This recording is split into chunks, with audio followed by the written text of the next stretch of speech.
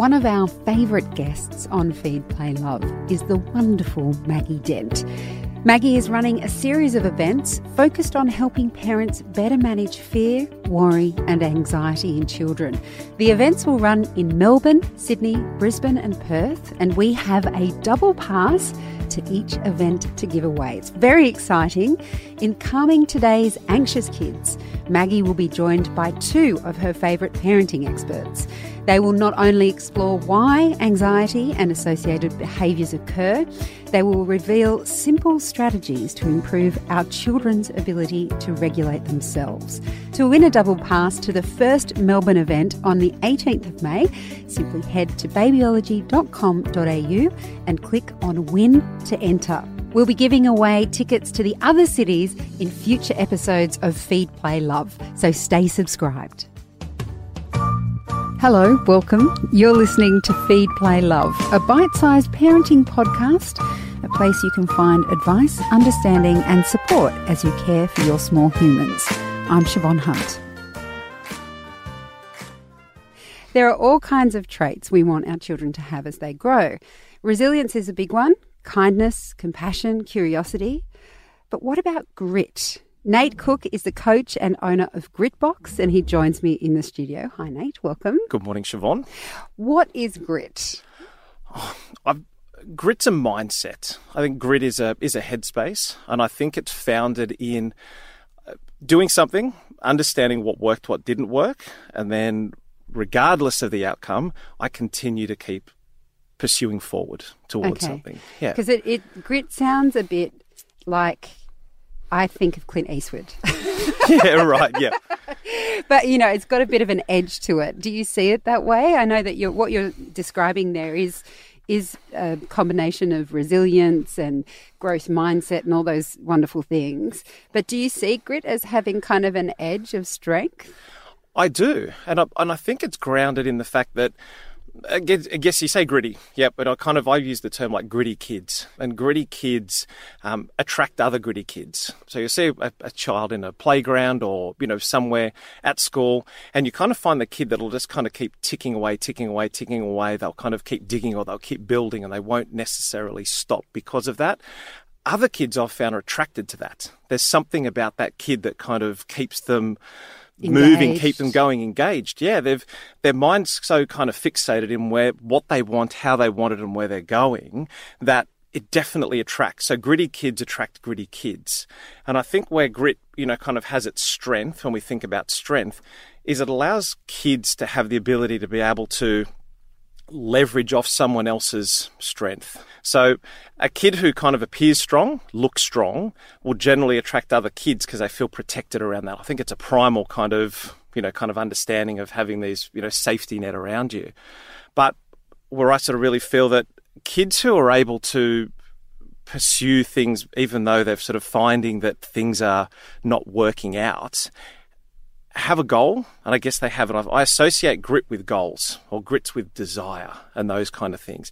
I guess some kids have it, some kids necessarily don't, but I have understood that you can actually teach it and you can learn it. Yeah. Well, that was what I was going to ask you about that. I mean, how you mentioned there two things, goals and desires. Yeah. Desires everyone has. Yes. Goals, not so much. What is the difference to you between the two? I think a desire is something that starts from inside. There's a deep desire to want something, to achieve something, to see that somebody else has something that I want. A goal is something that you set up for yourself. Like, I would like to climb to the top of that ladder. I would like to have the confidence to be able to go up there and slide down that slippery dip or climb. So a goal is something that you look at and that you realise that there are kind of steps involved to be able to achieve it. I feel desires are kind of deeply rooted inside, that you really want something. And grit is required for both, but I think it starts with desires. And so if you're looking at your child and you're wanting to help them develop grit, does that mean you have to identify what goals would work for them? Like, I could look at my daughter and say, I know that she loves swinging on the monkey bars and she loves getting up there, but she also will see other kids missing the second bar or something. Let's say she calls it skipper bar. Yeah, right. So if I look at that, I can see that she wants to do that. So then I can say, okay, so her goal, I have to articulate the goal for her and say, oh, it looks like you want to do skip a bar.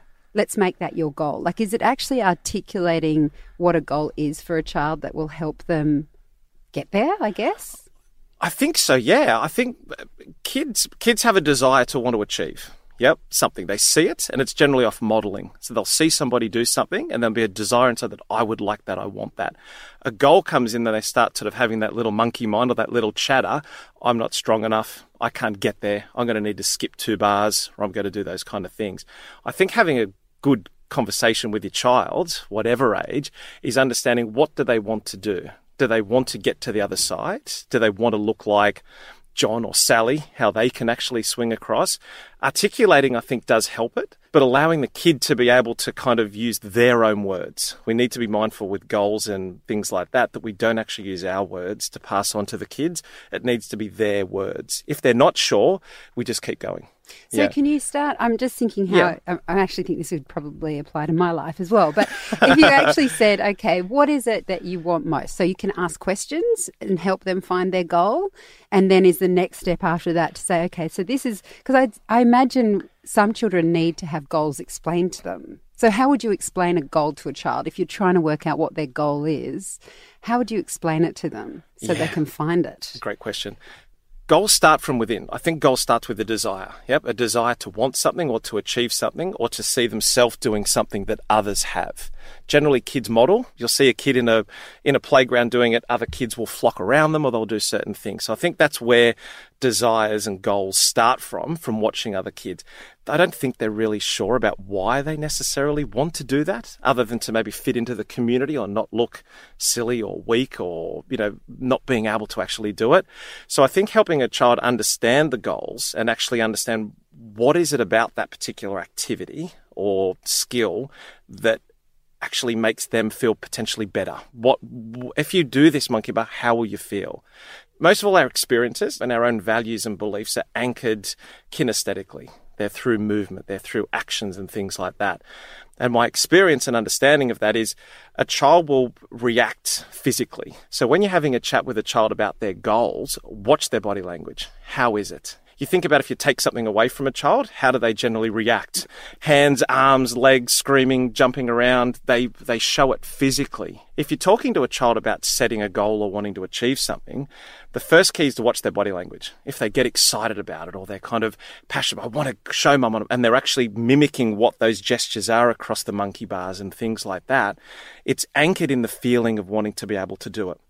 If they're quite closed off, quite removed from the conversation around the goals, I understand that they haven't really understood why that's important for them to be able to do it. And that's okay. I know you see parents wanting their child to climb across the monkey bars because all of their friends' kids are doing it.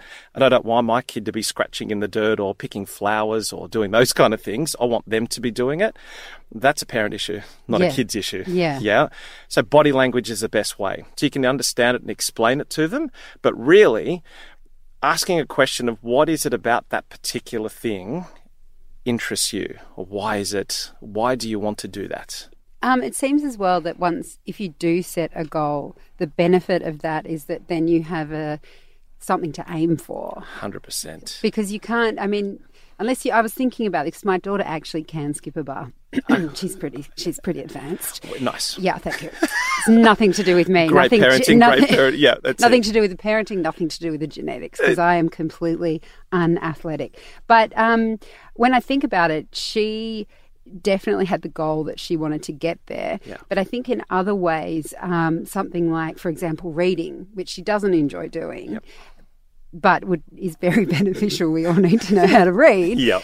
I can see how setting her a goal in that regard would be really helpful, because then we can say, okay, well, in order to reach your goal of being able to read this book on your own, we need to do a reader once a week, or we need to do a reader every night. And then you can then you have a pathway, but then if they fall off that pathway, you can say, hold on, remember our goal, like you've got something to aim towards. And if I didn't have that, then she's just going to meander through going, I want to do this, but I can't be bothered. Yeah.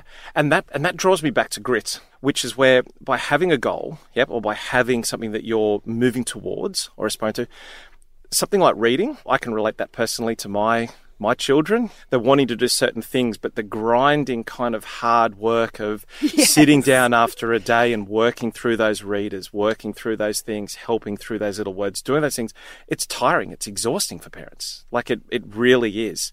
And if a child doesn't necessarily associate a goal with, I want to get to this reader by the end of this year. Why? What is it going to benefit me? Well, I can just trust mum and dad.